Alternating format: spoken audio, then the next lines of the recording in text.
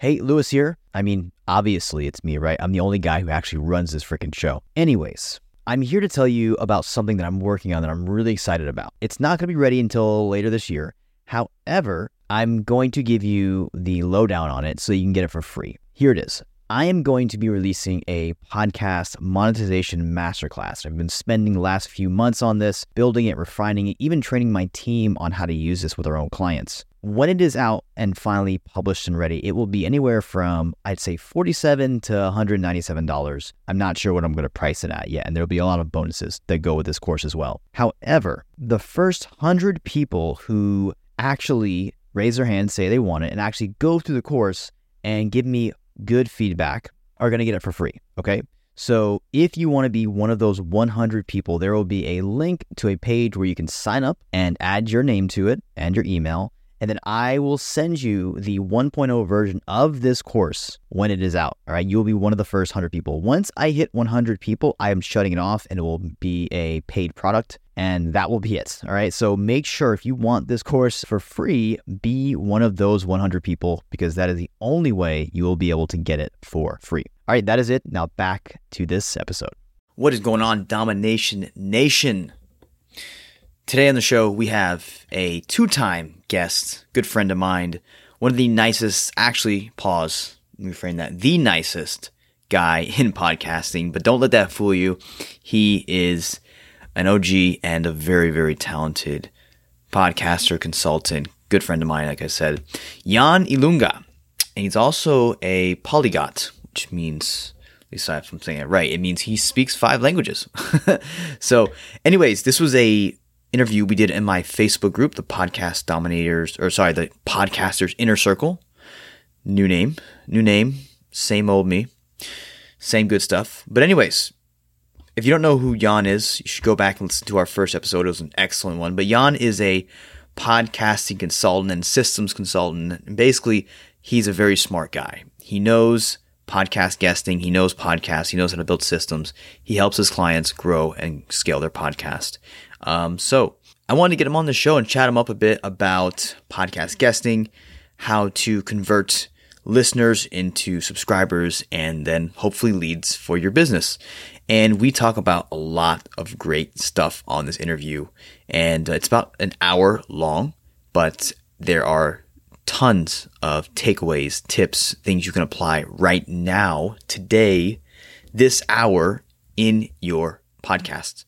So a little bit more about Jan. He has been featured in Forbes, Inc., and he is a guy I've always actually seen speak at a lot of these events. So if you go to any big events like Podcast Movement or Podfest, he's usually speaking at them. So it was good to have him on the show.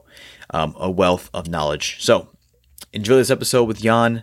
Be sure to go to his website, Jan Ilunga. That's ILUNGA.com. Jan, YANN, Ilunga.com. And it'll be in the show notes as well, my friends. But great interview. You'll enjoy it. I'll catch you later. Bye. Hey, welcome to the Podcast Domination Show, where we help you launch, grow, monetize, and dominate the podcasting space. This is a show where we believe that if you can get attention with your podcast, you can influence someone. And if you can influence someone, you can get them to take massive action. And if you can get someone to do that, you, my friend, can dominate. I'm Luis Diaz, your host and founder of Podcast Domination, and I'm your guide. Let's go. So Jan Ilunga, welcome. To give you guys a little bit of a background on Jan, he's, first of all, one of the nicest guys in podcasting. I 100% say that. Friendliest guys I've ever met in real life. And he's been featured on Forbes, Inc., and many other big publications like that for his knowledge in podcasting, which is why I love going to him and I like scroll all his stuff and all the. So I'm always learning stuff about you, Jan. So it's really cool to have you here again. Have you as a round 2. But today, as we were talking before we got on here, a couple of things we wanted to cover, which was number 1, some of the biggest mistakes podcasters make. Or some mistakes you've made in the past. I'll share some of mine and try to lay out the things that you should not do when you're starting your podcast or as you're going on to grow it and to make it a successful one. Because I would say, give some context. I'd say 99% of people in here are podcasters with a business, or they're looking to use it for business purposes. So they're using it as a marketing tool. So welcome. And I guess the biggest question is to start off, let's start off with some of your biggest mistakes, or biggest mistakes you see out there. Sounds good. Well, thanks for having me here back after, as you said, after your podcast, the Facebook group. And yeah, I'm really pumped about this. And I did take some notes because I kind of thought that we could address that question by looking at the 3 different areas, and are actually areas that are of importance for those who already have a podcast, as well as for those who are thinking about starting a podcast. So the 3 areas are content, growth, and then we can also touch upon monetization if you want a little bit. Cool. Absolutely. Content's such a huge area. I think personally, in terms of mistakes, you tell me what you see here when it comes to mistakes, but I see people just kind of not giving a story and not sharing a story. Maybe it's a little too dry. At the end of the day, it ends up being boring, which doesn't help them at all. So what are some of the things you see in this area that are big mistakes?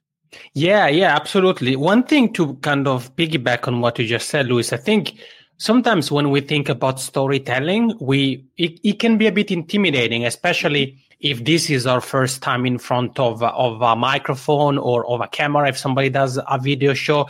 Personally, I've had experience with interviews before, so it wasn't a completely new thing. And I wouldn't say I'm a master at storytelling, but I think it's something that as we start to break it down, we're going to realize that it's not as intimidating as it may sound. So, for example, as you said, when stories are lacking, I think that we can immediately change that by thinking about a few different, let's say, buckets that we can pick stories from. And one is our personal story. And that can be about your personal life. I don't know, your mother tongue, your age, your gender, the area of the world you live in, and can be about your professional story, your career, your academic path, if you have studied. And then you can look at your community and your client base. So are there stories from some of your clients that you can share on the podcast? Or are there, for example, like in the case of your Facebook group here, maybe there is somebody in the group who shares a story and he or she isn't somebody that you're directly working with, but you can still kind of look at the story, break it down, bring it on the podcast.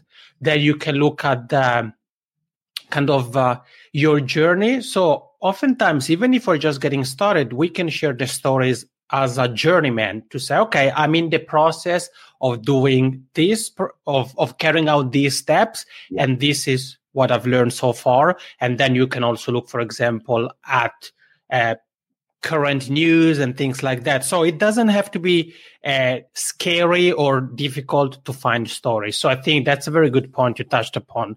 Now, personally, I think, especially because of what you said, Luis, that most of the people in the group have a business connected to their podcast. I think a very big mistake when it comes to the content, and it's also something that has an impact on conversions and utilizing the podcast as an asset for the business, is a lack of alignment between the content of the podcast, the business, or even some of the products and services that the business sells. So I think that sometimes we realize that, we have, for example, a SaaS company and we provide, we sell an email marketing software, and our content is interviews with business owners.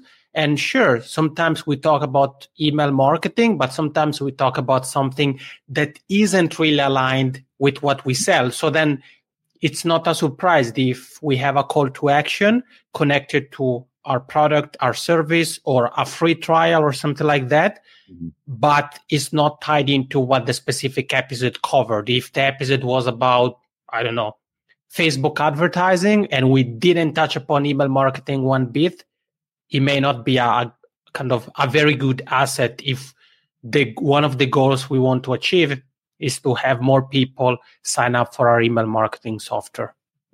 Yeah, that makes sense. 100% sense. I have So funny story here. Side note. There's a plug, and I keep on looking up in case you're wondering, because I'm afraid my charge is going to fly out of there. One of the questions we had that was in the group that was really good the other day. We were doing a Facebook Live, and someone said, "How do you sell on a podcast without being salesy?" Because sometimes people think that if they're talking about maybe their product, or maybe stories around their product, or stories around maybe their guests, or around their customers, maybe customer success stories or customer problems that they've helped. They're afraid of being salesy on a podcast, or maybe just pushing it too much.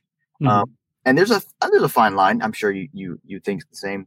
But do you have any rules or any kind of like tips on how to like tell stories, be genuine, share your story, your product information, but not be overly salesy?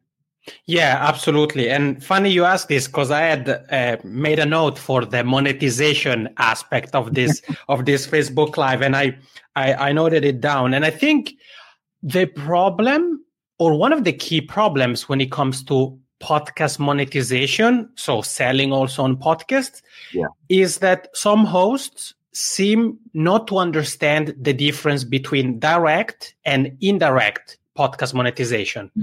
Okay. So by direct, I mean, I share something like, let's say, I have a specific call to action that revolves around something, and the window of time between me sharing the call to action and a listener ideally taking that action is relatively short. We're talking about minutes, we're talking about hours, we're talking about days. And in that case, it can be, for example, let's say I have a special offer going on for my new book, or like in your case, for the book, you could say, okay, I have this offer that is available only for this month. And if you use the promo code, whatever, summer, you get 50% off the book. So that is very, very specific. And it's something where you share it. There is a short window of time, and ideally a person purchases the book using the coupon code. Right. When we're talking about indirect podcast monetization, the window of time expands. So we're talking about days, weeks, or in some cases, even months between the call to action we share and a sale taking place. So if we think about using a sales funnel, for example, if the product we want to sell with the funnel is, let's stick with the example of your book, is the book, then on the podcast, our call to action wouldn't be about buy the book, use the coupon code, but it would be about a free downloadable resource that is connected to the book, but it's free for people to download in exchange for their email address. So then when somebody downloads, let's say the checklist, for example, they would automatically be put in a funnel, and there is an automated email sequence that adds additional value and things like that, and then introduces the offer for the book. So I think that sometimes when we are guests, or even when we are hosts and we want to kind of push our own products, we tend not to remember these things. And there is a clear distinction, and it's simply a matter of deciding. So if you have something that is time sensitive, then it makes sense to kind of have a more direct call to action. Buy my book, buy my course, use this coupon code. I did that, for example, for my virtual summit, the Podcast Success Summit. One of the strategies I used to promote it was do a series of interviews as a guest and ask the hosts to publish those before the summit started. And the call to action was kind of twofold. On the one hand was to get the free ticket, but I was also saying that even though the summit hasn't started yet, you can already get access with the lifetime pass, and the price is X. So that's very tailored because it was time sensitive. But in some cases, when I'm a guest, I say, okay, ideally, I want to promote this course, or on my podcast as well. I want to promote this course, for example, but I'm not going to promote it directly on the podcast, but I'm going to focus my call to action on a free resource that is connected to the topic of the episode, number one. Number two, is connected to the product or service. So think of it as the product or the service is the main course and the freebie is the appetizer. And if the main course is for vegetarians, then we want to make sure that the appetizer is for vegetarians as well. You can tell I'm a foodie here.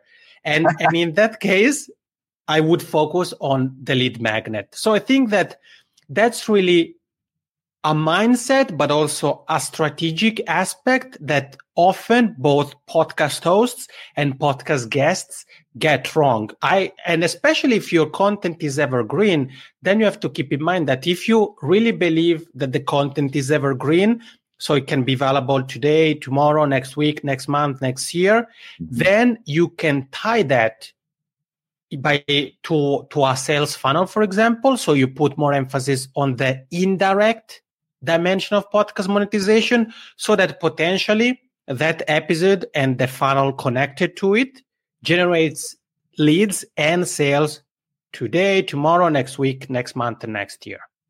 I love it. That's very true. Very true. It's like congruency with the offer, I think, is super important, especially nowadays, because if we, in our market and then other people's market in this Facebook group, they are in very competitive markets. They're in health and fitness, they're in marketing services, they're in they have agencies. So their customer is much, much more intelligent, and they're not really gonna opt in for anything that doesn't sound very good or very congruent with what they just heard.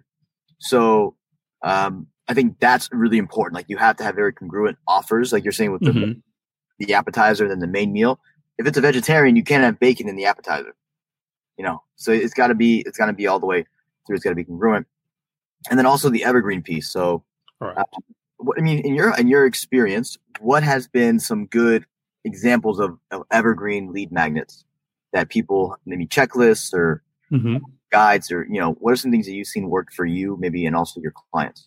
Yeah, that's a great question. And well, I think that when it comes to the lead magnets, sometimes we think, well, it has to be something like very epic, but I disagree. And I mean, if I look at my lead magnets, I see the proven kind of track record and which ones are more successful. So one of my highest converting lead magnets is, I almost feel like laughing because it's so simple. I did an episode on pitching, and I discussed basically how I approach the process of pitching. To be honest, now I don't remember if that specific lead magnet is to pitch potential podcast guests, so when you are the host, or if it's the one to pitch yourself when you want to be the guest. But the concept is the same. And basically, I explained how I go about it, and I shared the template I use and kind of the principles. My background is in communications. I've studied that at both bachelor and master's level at university. So when I talk about the email kind of structure that I use in the episode, I explain, okay, this first sentence is like this or has these words for this particular reason. In this second sentence, we trigger this psychological aspect and all those kind of things. And then the lead magnet, very simple. I basically just took the template that I shared on the show, copied that or typed that on a PDF. And the call to action is, okay, I made, to make things easier for you, I wrote down the template in a PDF that you can download. And it's just obviously in exchange for people's email address. So that's very straight to the point. And the reason why that works really well is that the topic and the lead magnet are perfectly aligned. And the lead magnet I offer is the natural or the perfect next step to the episode. So as I was thinking about the lead magnet, I thought, well, when one is done with this episode, he or she knows how to approach pitching, what to think about, what to include in the email. And the next step would be to actually take those lessons and implement them. So to facilitate that, I put down the template basically on paper, and people can use it. So that has been working like a charm for me personally. One of my clients has had pretty good success with an email course. Okay. Yeah, I thought about that.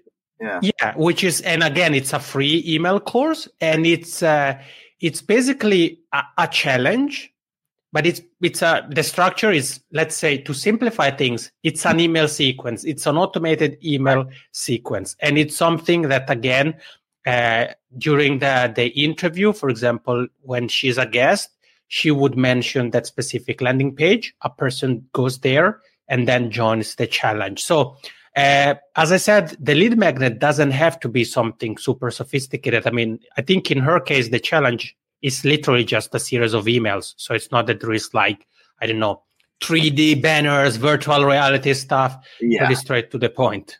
Got it. So I love what you just did there, because I think anyone in this group can do that. They can take an email copy, like a swipe file they have. They can take some kind of thing they use in their business, a tool, a template, a checklist. Mm-hmm. They can talk about that on the podcast, and they can make the episode that, and they can also make the congruent offer that as well. Mm-hmm. Which I've seen. For me, I'm the guy who's always downloading those things. Like I listen to who is it? Story Brand. So Donald Miller. He had actually had one of his last chance emails. He wrote it out and he was explaining it and how it sells and why it sells. So he did that, and he gave it away at the end. It was congruent offer. So it was really simple. Mm-hmm. So very high converting there as well. I wanted to pivot a little bit and talk a little bit about distribution. Mm-hmm. May I add one quick thing, if you don't mind, before we talk about distribution? And another thing that one could think about, especially if the topic of your podcast is pretty visual in nature, then something you could do is basically compensate the lack of the visual sense or element on the show with your podcast. Not with your podcast, with your lead magnet. So, for example, if you have a podcast related to photography and you talk about a specific technique or something like that, it may be harder to understand without any visual element. So the downloadable resource could be something as simple as, for example, a picture with a couple of notes where you explain, okay, so you can see if you want to take this kind of picture, you should have this kind of angle and this kind of height or degrees, whatever. So just wanted to add that. Good point. It's almost like a necessary, it's kind of like tying your hand behind the back on purpose and saying, hey, if you need help, then there's always the visual resource. You can go get it at blah, blah, blah. But I'm going to explain to you right here best I can. Mm-hmm. So yeah, I've done that many times before with decent success, and it works. So that's a good idea. I should have brought water. But moving on, the distribution. So I don't know about you, Jan, but I get this question all the time, and people are just kind of curious as to if their podcast is being distributed, meaning are they on all of the directories that they should be on, or am I publishing my podcast everywhere? So you got any questions about that around like checking whether or not something comes to you and they're curious as to whether they're in every place they need to be or should be? Yes. It's a question I see quite often in my Facebook group, the Podcast Growth Mastermind. I think at least a few times a month, there are different members who ask questions about, how do I get my podcast on Spotify? Or does somebody have their podcast on Spotify? What do you think? Is it worth having it there? Yes, no. For me personally, I think that the more platforms you can have your podcast on, the better. Because it doesn't hurt. And I think it's definitely good to make sure that your podcast is at least on the main platforms. Well, obviously Apple Podcasts, and then once it's on Apple Podcast, many other podcasting platforms, apps, and directories kind of syndicate its content. So if you have just submitted your podcast to Apple Podcasts, for example, in a few days or a few weeks, you may start to see it on other places. But I would say Apple Podcasts, Stitcher, Radio Public, Spotify, TuneIn, Google as well. Now that it's kind of putting more emphasis on podcasts. Then there are some like iHeartRadio. And so the main ones, Stitcher, I think I mentioned it. So there is plenty of options, but I would say do two things. The first one is focus on the major platforms, and you want to double check. Some media hosts allow you to distribute your content to platforms, or your podcast content to platforms like Spotify or iHeartRadio, literally with just a couple of clicks. While other platforms, or depending on the media host you use, to have your podcast available on other platforms, you may have to actually manually go through the submission process. So you will have to write the show name, paste the link of your podcast RSS feed, and so forth. But I would say do this, number one. And number two, if you are in a specific niche and you know that there is a specific aggregator, for example, or an app that seems, a podcast listening app that seems to be the one that people in that niche utilize, then it makes sense to make sure that your podcast is there as well. So for a practical example, if you were to have a podcast about, I don't know, a podcast that targets people who use iOS devices, then it would make sense to make sure that your podcast is on the most popular podcast listening apps for iOS. And one of them is Overcast, for example. I love Overcast. So I guess a good example of that, what you're just explaining, is like if you had a podcast about iOS, like Rob Walsh has a podcast called Today in iOS. It makes sense to be on Apple. Yeah. A lot of sense. So that's an example there. I like that. That's same here. I'm the same way. I think you should have it on every platform. It doesn't cost you anything. It doesn't really take any extra time after you set it up. Right. So, for those wondering how, I actually have a checklist, and I'll share this. I want to share definitely the link to your group in the comments when we're done here. Thank you. And then also the link to that episode with the script. I think a lot of people will love that here. That episode you talk about with the lead magnet. That. So good, very, very good, helpful stuff there. Because I always get that question, and I'm like, why wouldn't you be on everywhere? Yeah, it's important. Sorry to cut you off, Luis, but it's important also to keep in mind that the industry is changing. So it's important to kind of try to keep yourself stay updated. And for example, think of something like Spotify. A year and a half ago, Spotify was music only, or Pandora, it's another platform I forgot to mention. It was music only. No podcaster would talk about it in the podcasting space, or when it was in connection to podcasting. And now Spotify has made moves by acquiring, for example, Anchor, and doing things that kind of strengthened its position in the podcasting field. So it makes sense. If in the past was Apple Podcast, it's important to keep an eye on how things are changing, and thinking that, something like Spotify, for example, which was not of much relevance for podcasters until basically recently. Nowadays, it keeps growing as a platform. So it's definitely important to keep an eye on those developments. Very true. You mentioned Anchor there, and I want to get your thoughts on I get this question all the time. I'm like, to my knowledge, Anchor doesn't really allow you to control your RSS feed. So there's a problem there. And I think it's, you have less control with Anchor. So I get people always ask, should I be an Anchor or should I? I'm like, it's not my favorite, but I wanted to see if you had any solid evidence as to why or why not.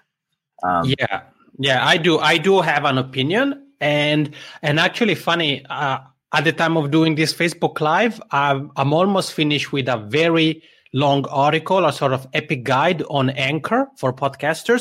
Cool. So I do believe that it's definitely a powerful platform, also because of what I said. So because of its connection, like Spotify and things like that, they keep adding features. So I personally wouldn't ignore it, but I wouldn't use it as my main platform, as you said, especially because of the lack of freedom with the RSS feed, which is basically the key element for the distribution of your podcast episodes, for this subscription aspect, so people can subscribe to it.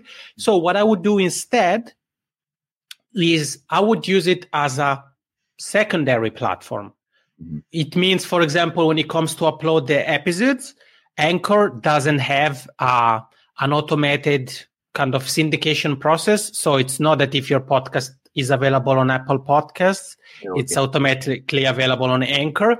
But I still would leverage it because the platform keeps growing and also because they are adding more features for podcasters. So there are some related to the content, so you can record with other people and things like that. But they also have added features that go more in the monetization aspects. You can, I think they call it like listener sponsorship, something along those lines. So kind of. Yeah, exactly. So because of that, I would definitely think about Anchor. But if somebody were to start their podcast today, I wouldn't say have it on Anchor. I would say have a media host, a company that has been around for years, and that is really what has been specializing in.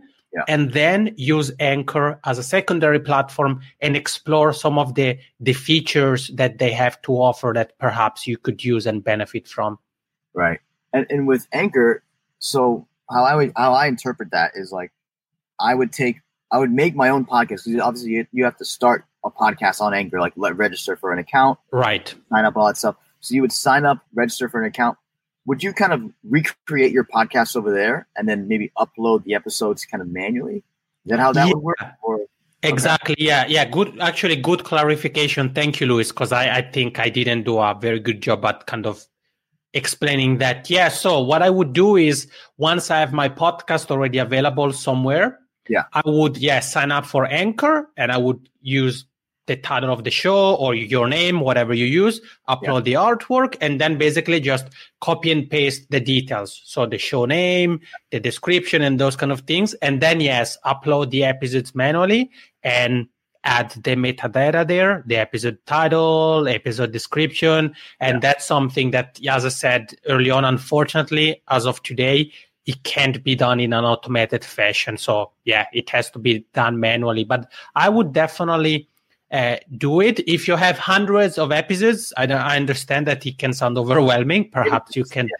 you can hire somebody to do that.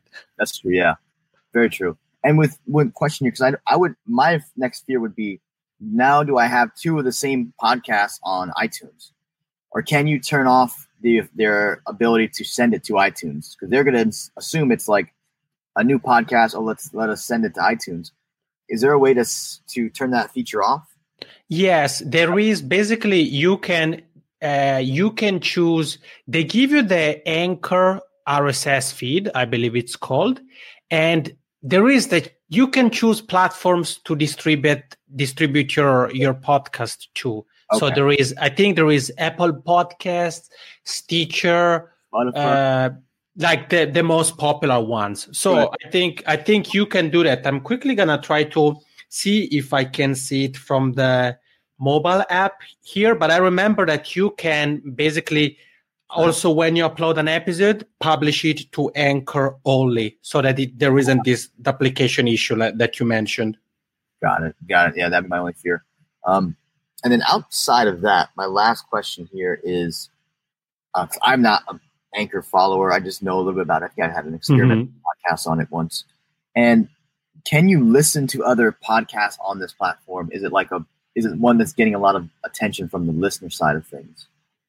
That's a very, very good question. I have to say that I haven't kind of focused on Anchor so much from the listener perspective. So I focused more on what it has to offer for podcasters in terms of, for example, some of the features and things like that. It is a growing platform, but I have no idea of kind of how things are. But you are basically, it's also a podcast listening app. So you can listen to podcasts and like you would do in most podcast listening apps. Yeah.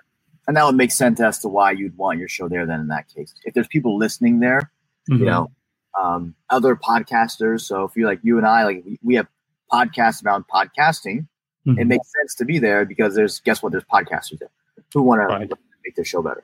So, so that makes a lot of sense. Whole lot of sense. I like that because I get that question all the time. I'm like, I don't focus on that. I use Libsyn personally. Me too. Yeah. Libsyn better. I've heard good things around Simplecast as well. That it's a little bit cheaper. They've got good features. They're growing. They're always innovating.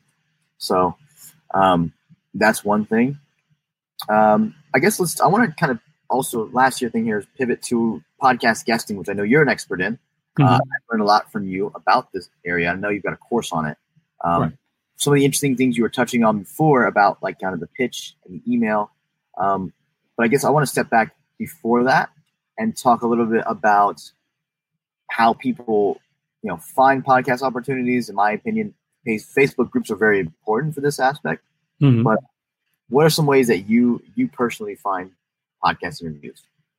Yeah, that's a great question. Well, first of all, it's I listen to podcasts. So podcast listening apps, podcasting platforms like Apple Podcasts provide plenty of opportunities. So something as simple as focusing on a specific category or a specific topic can go a long way.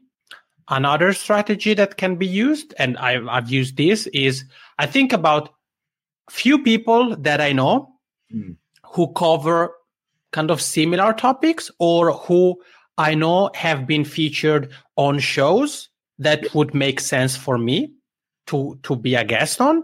And then I go to, let's say, Apple Podcasts, for example. I enter, let's say, your name. So I would put Luis Diaz. Yeah. And then when you have the options on the sidebar, I would choose episodes. And I would see the shows that your name is connected to. So basically, like if somebody were to go on Apple Podcasts, they would tap in Jan Ilunga and click on episodes. They would see the podcasts I've been featured on as a guest. So I see. That's a strategy.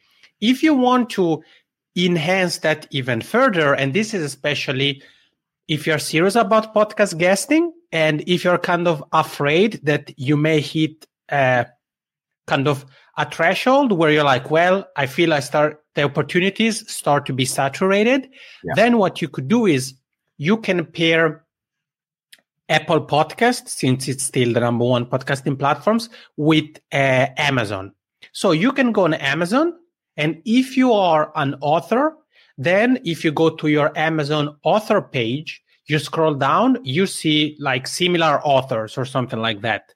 So you can look at authors that Amazon connected to do, or the Amazon algorithm connected to you and your book.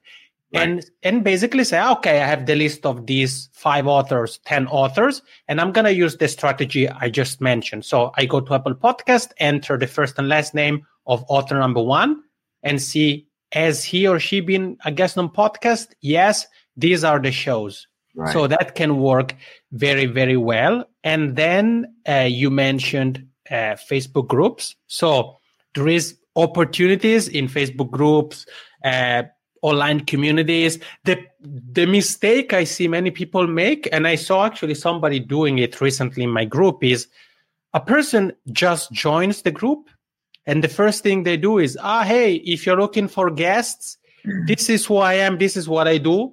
And it's crazy because, first of all, it shows it position, especially if somebody other than me, because obviously I'm the admin, but if somebody is a pretty active member and sees, okay, this is a new face, and now Facebook even have the kind of tags, new member, rising star, conversation starter, or whatever, then they're going to notice, okay, this person is just, it's like if you walk into a house where there is a party, you're there for the first time, and you just, hey, everybody, I'm here, I'm so pumped. People would be a bit like, what? So the way I use groups is, and it can be my group, but it can be other groups, is I really pay attention to certain posts. And for example, I do it, many other groups do it as well, where every now and then the admin would post something like, what is your podcast about? Leave the description in the comments. Yeah. So then I would say, okay, these 5 hosts, 10 hosts have podcasts that I think would be a good fit. And then I either start a conversation with them, or I join a conversation that they have either started or have been part of, and then move the conversation from the exchanges we have had, let's say, in a Facebook group, for example, to something like email or LinkedIn or even Facebook Messenger and take it from there. Got it. Yeah, I personally, I like to move to Facebook Messenger, but all those three are pretty congruent. And that simple, I like that. I mean, so for someone who may not know an influencer or someone in their space that's similar, that they cannot go to iTunes and type their name in, the next step for them is to use their author page if they're an author on Amazon, correct? Okay. Yeah. And if they aren't an author, they can still leverage that strategy by basically enter their area of expertise or the topic. So, for example, if, I don't know, their expertise is vegetarian food or vegetarian recipes, then they would go on Amazon, look for, especially you can start by looking at best-selling books. Yeah. And you say, okay, who wrote these 5 books that are bestsellers? And then enter their names and see if they have been featured on podcasts. So even if you aren't an author, you can still utilize this strategy. Very good. Okay, awesome. Have you ever tried Listen Notes?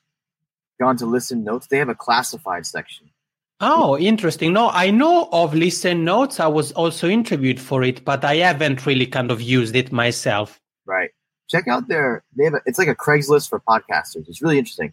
Oh. And you can post like what you're looking for. Like, I'm looking for guests. I'm looking for sponsors. I'm looking for cross promos, all kinds of stuff. You can just go through and just look at them and see which ones are fit for you.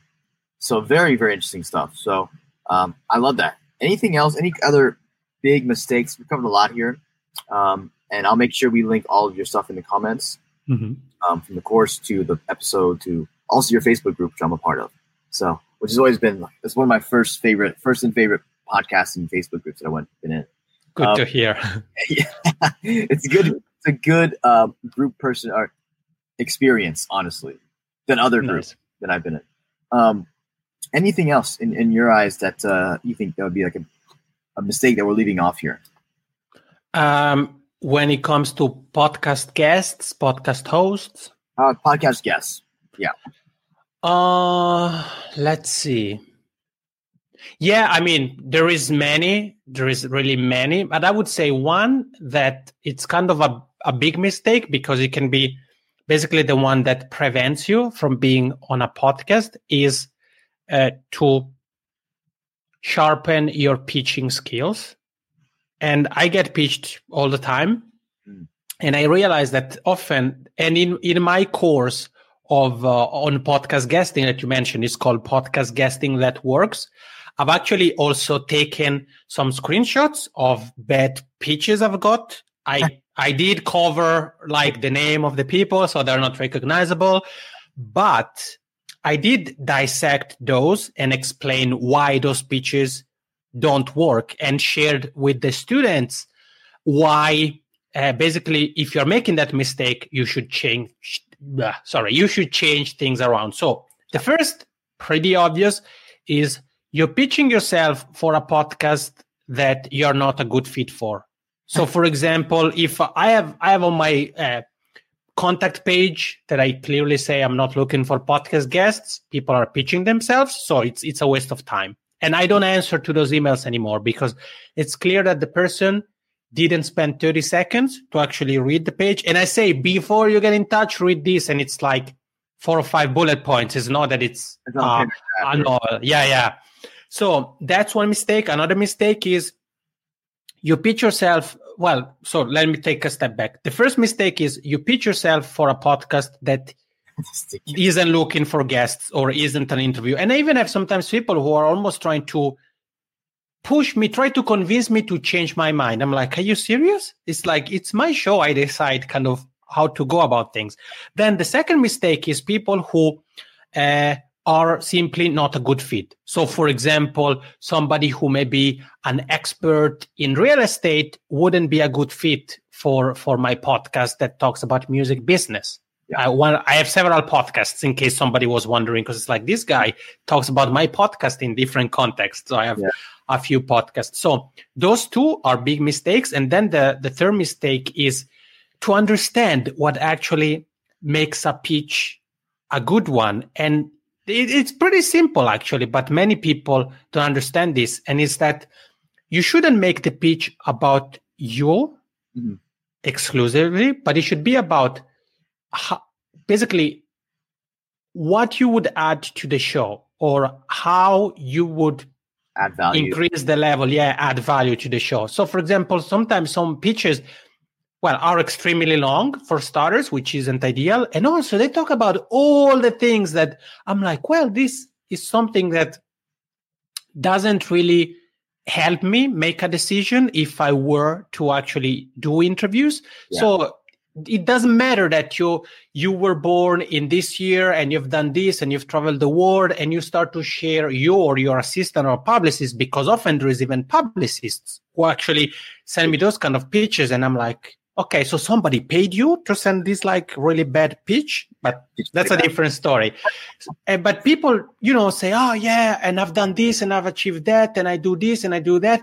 And most of those things are really irrelevant. So what I do and what I invite my consulting clients to do, and what I would invite everybody here to do, is be straight to the point. So first of all, when you are reaching out, explain why you're reaching out.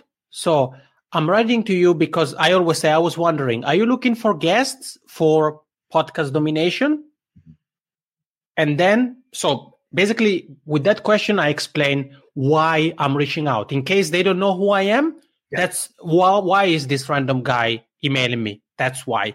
Yeah. Then what I do, I also already suggest a topic. So for example, I say, I know you cover podcasting. I typically talk about podcast guesting. So if that's a topic you deem relevant, we could cover that. Right. Otherwise, I'm also happy to talk about, podcast marketing, podcast interviews, whatever. So I already suggest 2 or 3 topics so that the host is like, okay, oh yeah, maybe they see one of the topics and thinks, oh, this is exactly something I was thinking about covering. So even before they research me, I may already be in a good position, one step closer to him, to the host say yes, because they're like, I've been thinking about covering this topic and I was thinking who would be a good person to talk about this topic. So that's one thing. Then the next step is to actually make it easy for the host to know more about you. So, for example, I have what I call a podcast guest webpage, which is a page that has the information a host needs in order to decide whether I'm a good or a valid podcast guest. Yeah. So I include a link to that in the email as well. And then what I do is if the host is somebody that I don't know, then I use a little bit of psychology of communication. So I'm basically approaching the host, asking if he or she is looking for guests, asking for the interview. But instead of waiting for the answer, I continue my email as if he or she has already said yes. So I say, here's the link to my scheduler so that you can pick a date and time for the interview. So that's a little kind of psychology of communication hack. Yeah. And then the final thing that you can add, if, for example, you have something really appealing, because, every podcast host has in his or her baggage of goals. One of the goals is growing their show. So if you have a pretty big email list, or you have a Facebook group, you have something to offer, or you can look at your entire digital real estate and say, I have a Facebook group with 1,000 members. I have my email list with X thousands. I have X amount on LinkedIn connections and so forth. And you can add that to your email and say, if we were to do the interview, I'd be happy to share it with my community of 2,000 people, 5,000 people, 50,000 people, and so forth.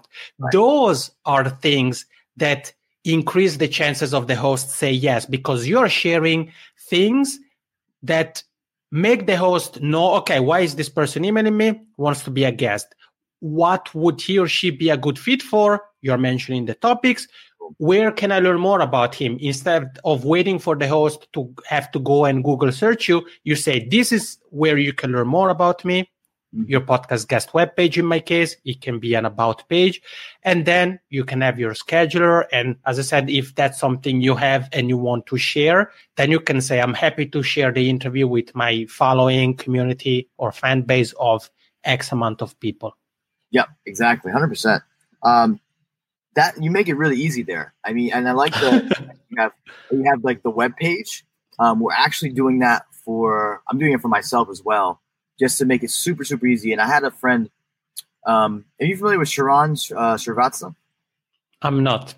He's an entrepreneur, but he's also like does a lot of bigger interviews, does some coaching. He took a company from 300 million to 3 billion, and he's 10x in 5 years. But he's a really smart marketer. That's why I like him. One of the things he did on his show, on his webpage, was like 5 reasons why you should have Sharon as your podcast guest. A, I'm going to share it with all my social media. B, I'm going to mail it to my list. C, I'm going to run traffic to it.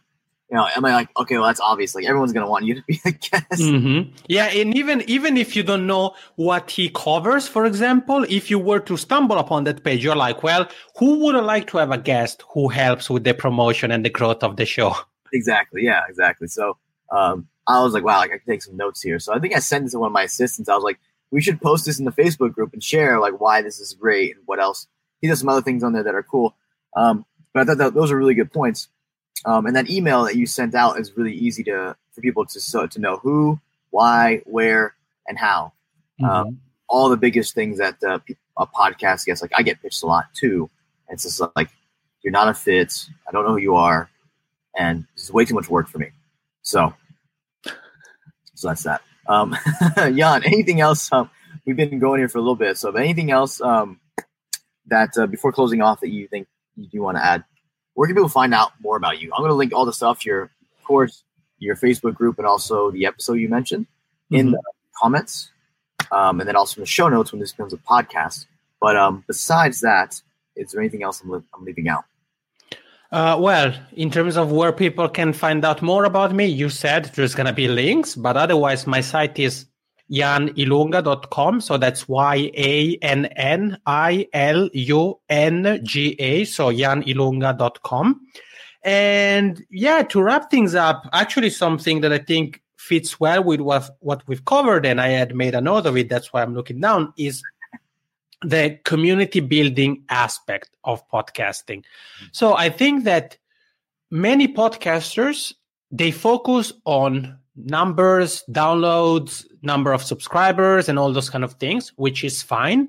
But they tend to forget one thing that, in my opinion, is very important, especially if your podcast is connected to your business, and is that podcast listening is an individual experience. So you may have your overall audience could comprise, let's say, 10,000 people, but each of those individuals consumes your podcast by himself or by herself. Yeah. So I believe that as a podcaster, everybody should focus on building a community. And I kind of define a community as a place that does a couple of things. One of them, obviously, is it gives your audience access to you.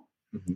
But more importantly, almost, is it gives the audience members access to one another. And that can be something like a Facebook group, a Slack community, a forum, and it can be done online, which is kind of easier, or even in person if you organize meetups and those kind of things. So I think it's important for us as podcasters to always keep the community building aspects at the back of our mind and try to do our best to have people go from podcast listener to member of the community, because we don't have control. For example, recently Apple decided to change some things with the categories in Apple Podcasts. So things that can potentially impact podcasts, discoverability, and those kind of things. And they didn't ask anybody. They just did it. So all those decisions, we aren't asked for our opinion. So because of that, it's important to create a community, which is a space we control,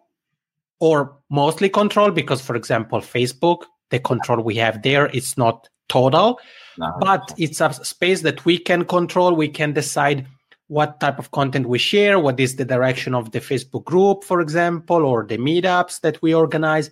And then we bring people together, and great things can happen simply because you created this space where your listeners come together, and a person who lives on the other side of the world connects with one, or people who live on the East Coast connect with people on the West Coast. And then maybe you organize an in-person event, or they attend a conference and they meet in person, and great things can happen because of that. So focus on community building. Yeah, 100%. I like that. And it's different from an email list, because you should be building emails, but it's not necessarily a group. It's like the Slack channel aspect of it. It's also, I feel like you have even more control in the Slack channel. But personally, for me, I'd rather have them on Facebook. It's more visual environment. You can see more about them. You don't really know more tools also. Yeah, exactly. And also there's more people on Facebook than most people may not on Slack if they're not familiar with or work online normally. So a bit of a usability issue there. But I've seen both work. I personally like Facebook groups. And it's community, right? It's almost like it's like this age's email list in a sense, where the community is no longer on a list of people on email, EMS. It's more on a community like Instagram, Facebook, LinkedIn. You can even do a LinkedIn group if you're very professional, or that's where your audience is at. So very good points. Yeah. Thank you very much, Mona. I really, really appreciate it. And email matters. I'm not saying don't focus on email. Definitely, email is the medium that gives you the most control. Yeah. So definitely you want to have control on that. But again, with email, it's you communicating with people one-on-one or one-to-many, but the different listeners don't get to interact with one another. So that's where a Facebook group, or anyways, a community building platform comes into place. Yeah, that'd be pretty cool if you could do that on email. Connect with everybody, or have everyone else connect with each other. That'd be cool. I think that's a few years away though. But anyways, my friend, thank you so much for coming on. My pleasure. On the replay, post comments below. I myself will get to them, or Jan will get to them. So feel free to share as well. And I appreciate it. Tag. And feel free to tag. If you have questions, you want to make sure that we don't miss them, definitely tag. I'm part of the group as well. So happy to answer any questions, hear thoughts, whatever you may have on your mind. Yes. Awesome. Well, thank you again, Jan. My pleasure. Hey, what's up? Lewis again. And I get asked this question a lot, so I wanted to answer it here for you in a unique manner. And that question is, Lewis, what exactly do you do? How do you help podcasters? What exactly do you and what does Podcast Domination really help with? Well, instead of me sitting here and telling you all the amazing stuff about us, I thought it'd be fun and interesting for you guys to hear what our clients are saying. So here you go. Please enjoy.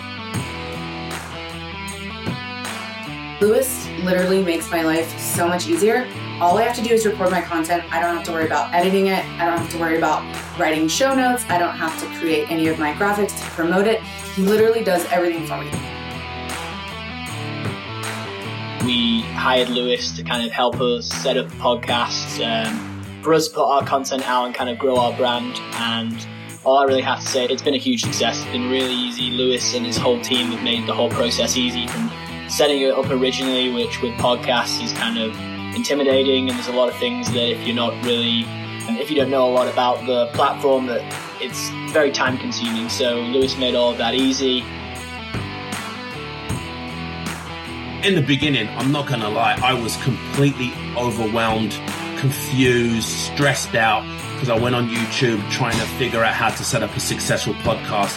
And actually going on YouTube, I was just bombarded by so much information that I just wanted to give up on the idea. And then I met a good friend of ours that introduced me to Lewis, and we hit it off. And he just said to me, it's really, really simple. I will take care of everything for you.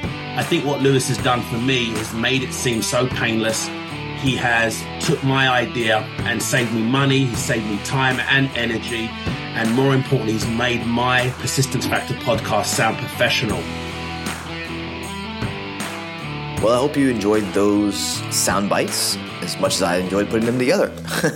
If you have any questions about how we can help you grow, launch, or further your podcasting efforts, feel free to reach out to me at Lewis@Podcast Domination, or you can reach out to my team and ask them some questions. hello@podcastdomination.co. Both are .co. Just make sure that's, keep that in mind. Anyways, I'll see you on the next episode. And until next time, keep dominating.